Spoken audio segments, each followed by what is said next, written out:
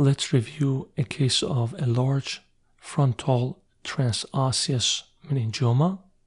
This is a 65-year-old female who presented with personality change.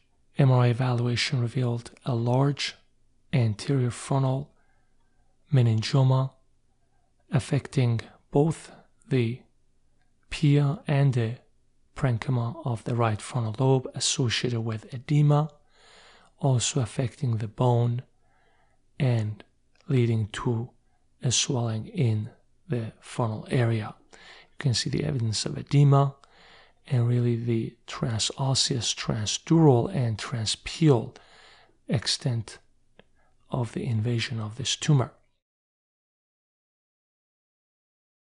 Here's the position of the patient during the operation. A bifrontal incision was used behind the tumor. In this case, the tumor is fusing both the bone dura and the pia all together, and the tumor is quite fibrous, and the bone that is affected by the tumor may not be readily removed in a separate layer from the dura. Let's go ahead and review some of the tricks of the trade in order to remove this tumor. Here you can see the exposure of the tumor. It's affecting part of the galea. Obviously, the pericranium is affected by the tumor at this stage. Sharp dissection is employed.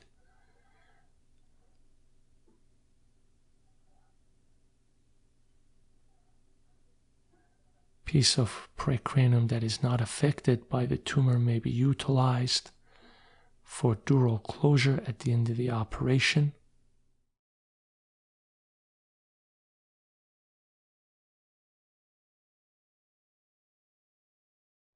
Here's the more anterior margin of the tumor. In order to be able to remove the extracranial tumor, the affected piece of the calvarium as well as the dura, I place multiple burr holes around the periphery of the tumor.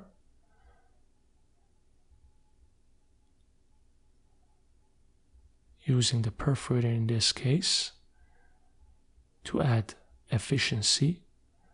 So I essentially line up burr holes all the way around the circumference of this tumor. The area of the supersagittal sinus, the dura, is released and the bone is removed using kerosene rongeurs.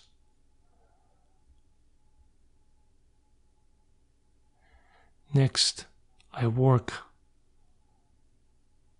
within the burr holes and disconnect the dura again around the circumference of the tumor. These hyperostotic tumors can lead to significant hypervascularity of the calvarium, and placement of the burr holes individually gives us plenty of opportunity to control the bleeding. The affected portion of the supersagittal sinus was then ligated.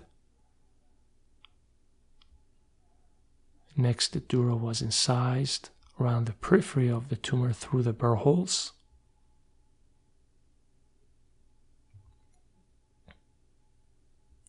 Here's the area of the falx.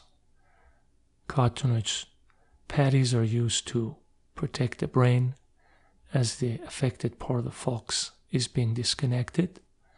Next, I gently elevate the part of the bone and the dura affected by the tumor and work underneath the dura to disconnect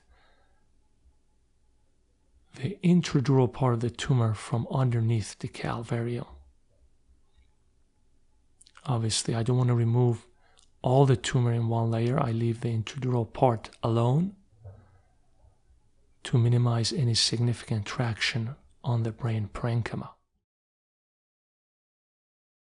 You can see how the dura, the bone, are all affected by the tumor. Next, I use carotenoid patties to gently mobilize the tumor away from the brain.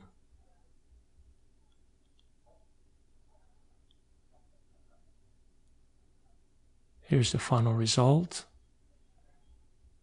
Titanium cranioplasty was also completed after dura was closed using a piece of precranium.